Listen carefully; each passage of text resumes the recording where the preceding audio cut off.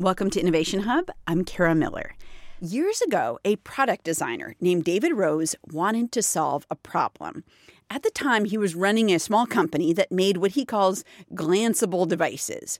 So, for example, an umbrella with a chip in the handle that checks on the weather for you, and then the handle pulses with a blue light if you should grab it from the coat rack before you rush out the door. He also made glowing orbs about the size of a snow globe that you put on your desk or on your kitchen counter, and they too were connected to a source of data, just like the umbrella, and they would tell you something instantly. So they might glow red if energy prices were high at that moment and you should avoid using energy unnecessarily. Or you could have an orb connected to data about your blood sugar, which would glow green if your sugar levels were right on track. And we became really interested in this idea that if it tracks energy usage in the home, like, would people pay attention? Would they change their energy behaviors? And it turned out we worked with San Diego Gas and Electric and Pacific Gas and Electric, and people would conserve about 20% of their electricity if they knew how much they were spending and how much it was costing them. Rose and his colleagues realized that they had entered the business of the nudge. And remember, this was before we were surrounded by internet-connected devices like Alexa from Amazon or Nest thermostats. Rose was effectively nudging consumers to act, to reduce their energy usage, maybe to address their blood sugar levels, maybe to grab that umbrella before the sky opened up.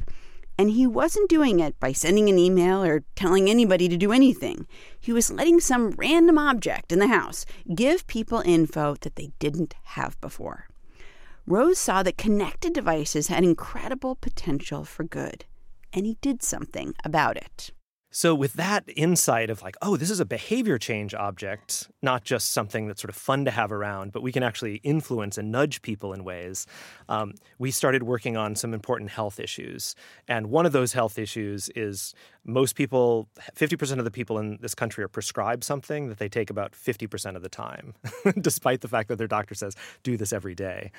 So it's really $200 billion of unnecessary hospitalizations due to medication non-adherence. Okay. So they just decide, I've been prescribed this course of antibiotics. I think I'm fine. I'm for done. Lots of reasons. Right. Sometimes you just don't feel sick. Other Right. times you don't understand why you need the med. Other times you just forget or you're out of them.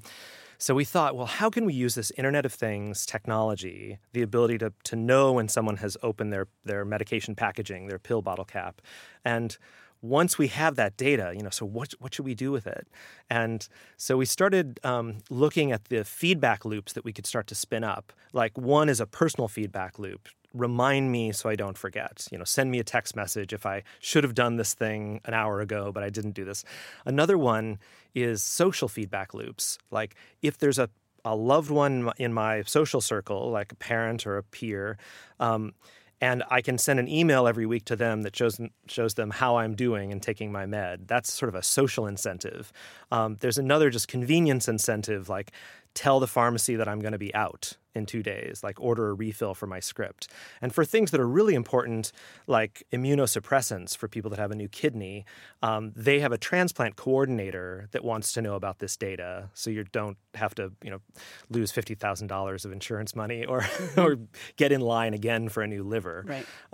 So we started to connect this data to those 4 areas and then started to see a huge change in behavior. So people that would have taken their meds 50% of the time are now taking them 90% of the time.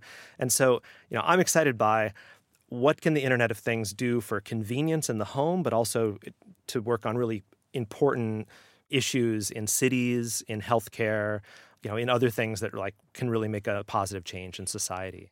Rose's pill bottle idea was acquired by a bigger company, and it reinforced his notion that we could be surrounded by what he calls enchanted objects. He actually filled his house with them. Cabinets that were fitted with Skype so you would be connected to grandma when you opened them. A coffee table that instead of having an atlas on it, had a screen connected to Google Maps so you could zoom here and there while you were sitting on the couch. Now we live in a world in which the objects around us are increasingly enchanted. Lots of people now wear connected watches, and they've got connected doorbells with built-in cameras. Tens of millions of us have bought connected home devices like Amazon Echo, and that is expected to skyrocket in the next few years. And David Rose says your future home may be filled with connected everything.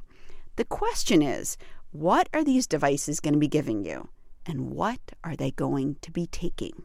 Every single product company is thinking about how can they make their shoes, jewelry, luggage, doorbells, everything else connected. Right. And, how can that add value in people's lives? And how can they sort of balance this need for product differentiation with the concern for privacy?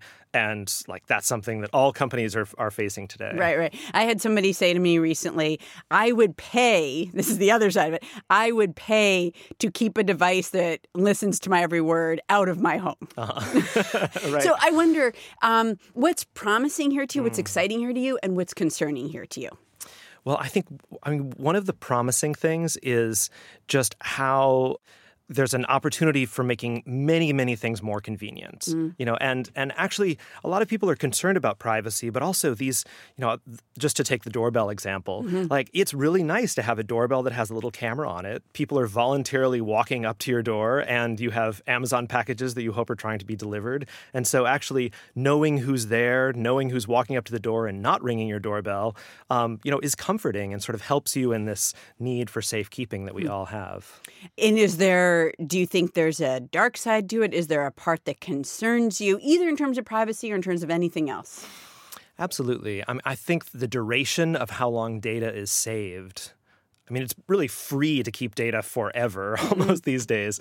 And so companies don't have a lot of reasons to systematically and programmatically forget things. And I think, for having companies that both give you the easy chance to hit a switch on your Nest thermostat and have it forget everything it ever knew about you should be much easier.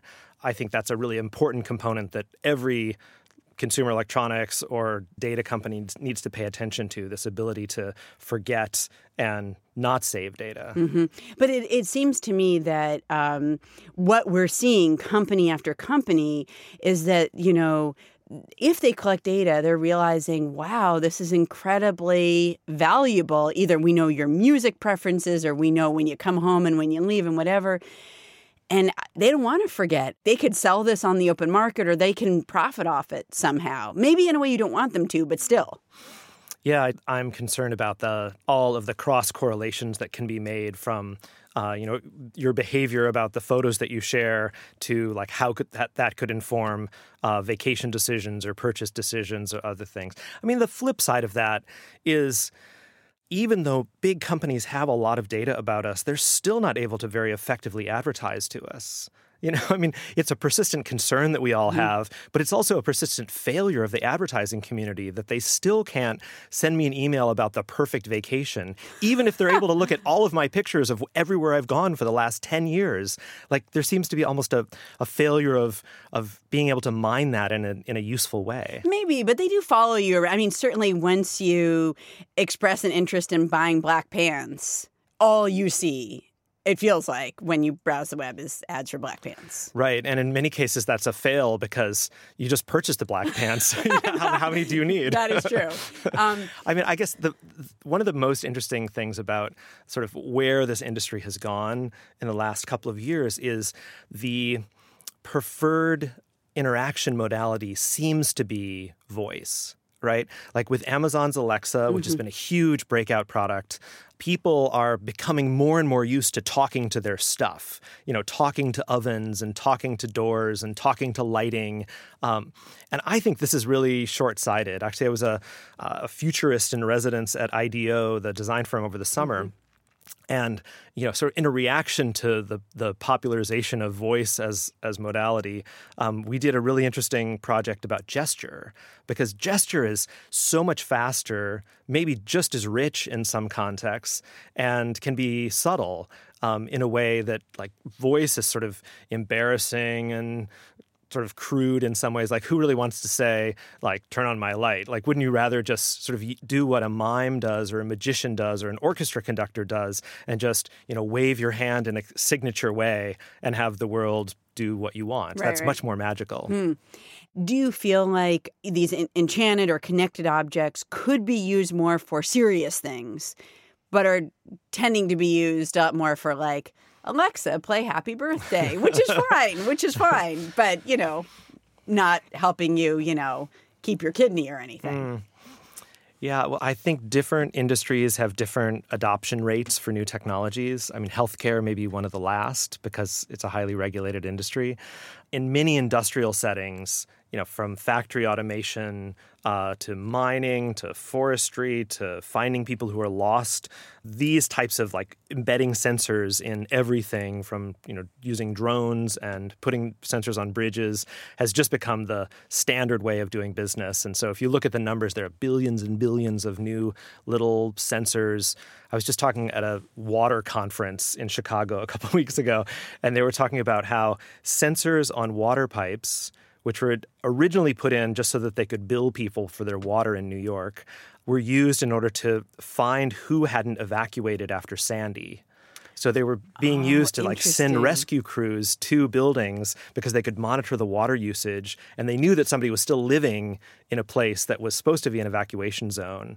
So they're that ubiquitous in New York, New Jersey, that they really knew, that person's still taking showers or whatever. That's right. So there are all kinds of interesting secondary uses for these things that were once put in for a very sort of mundane, just collect the money for the water. Now you're seeing them used for other, maybe more useful things. Even given all the connected stuff we are talking about, we're sitting in a room in a studio. We've got a table and chairs and pencils and pens. And most of this stuff is not smart, it's dumb. So is that, what's your vision? Is what we're seeing the beginnings of now with Alexa and Fitbit, is that just going to spread out? Or give me a sense of 5 or 10 years from now how things might be different.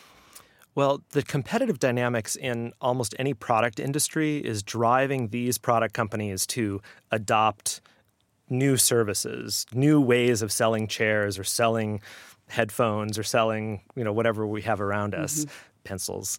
And so they all have innovation teams or they're paying innovation consultancies like Frog and IDEO to think about how these new technologies can differentiate and add more value to all of these ordinary products. And it's a mess right now. If you were at the Consumer Electronics Show, you would have seen this year, every single product category, I can't think of one that wasn't showing some sort of connected version.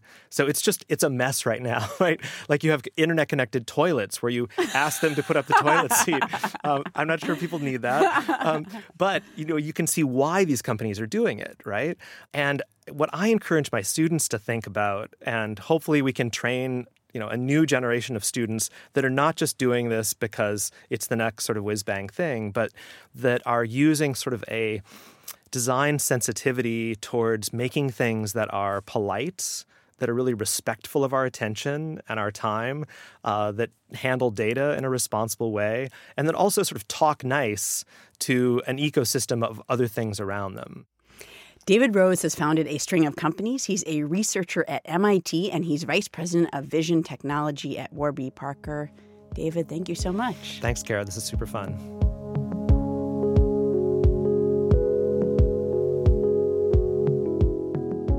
And if you want to see some of the things that David Rose has created, from the umbrella that pulses with light if you should grab it on your way out the door, to the pill bottle that can text you, they are on display at the Museum of Science in Boston, which has been an underwriter of this show.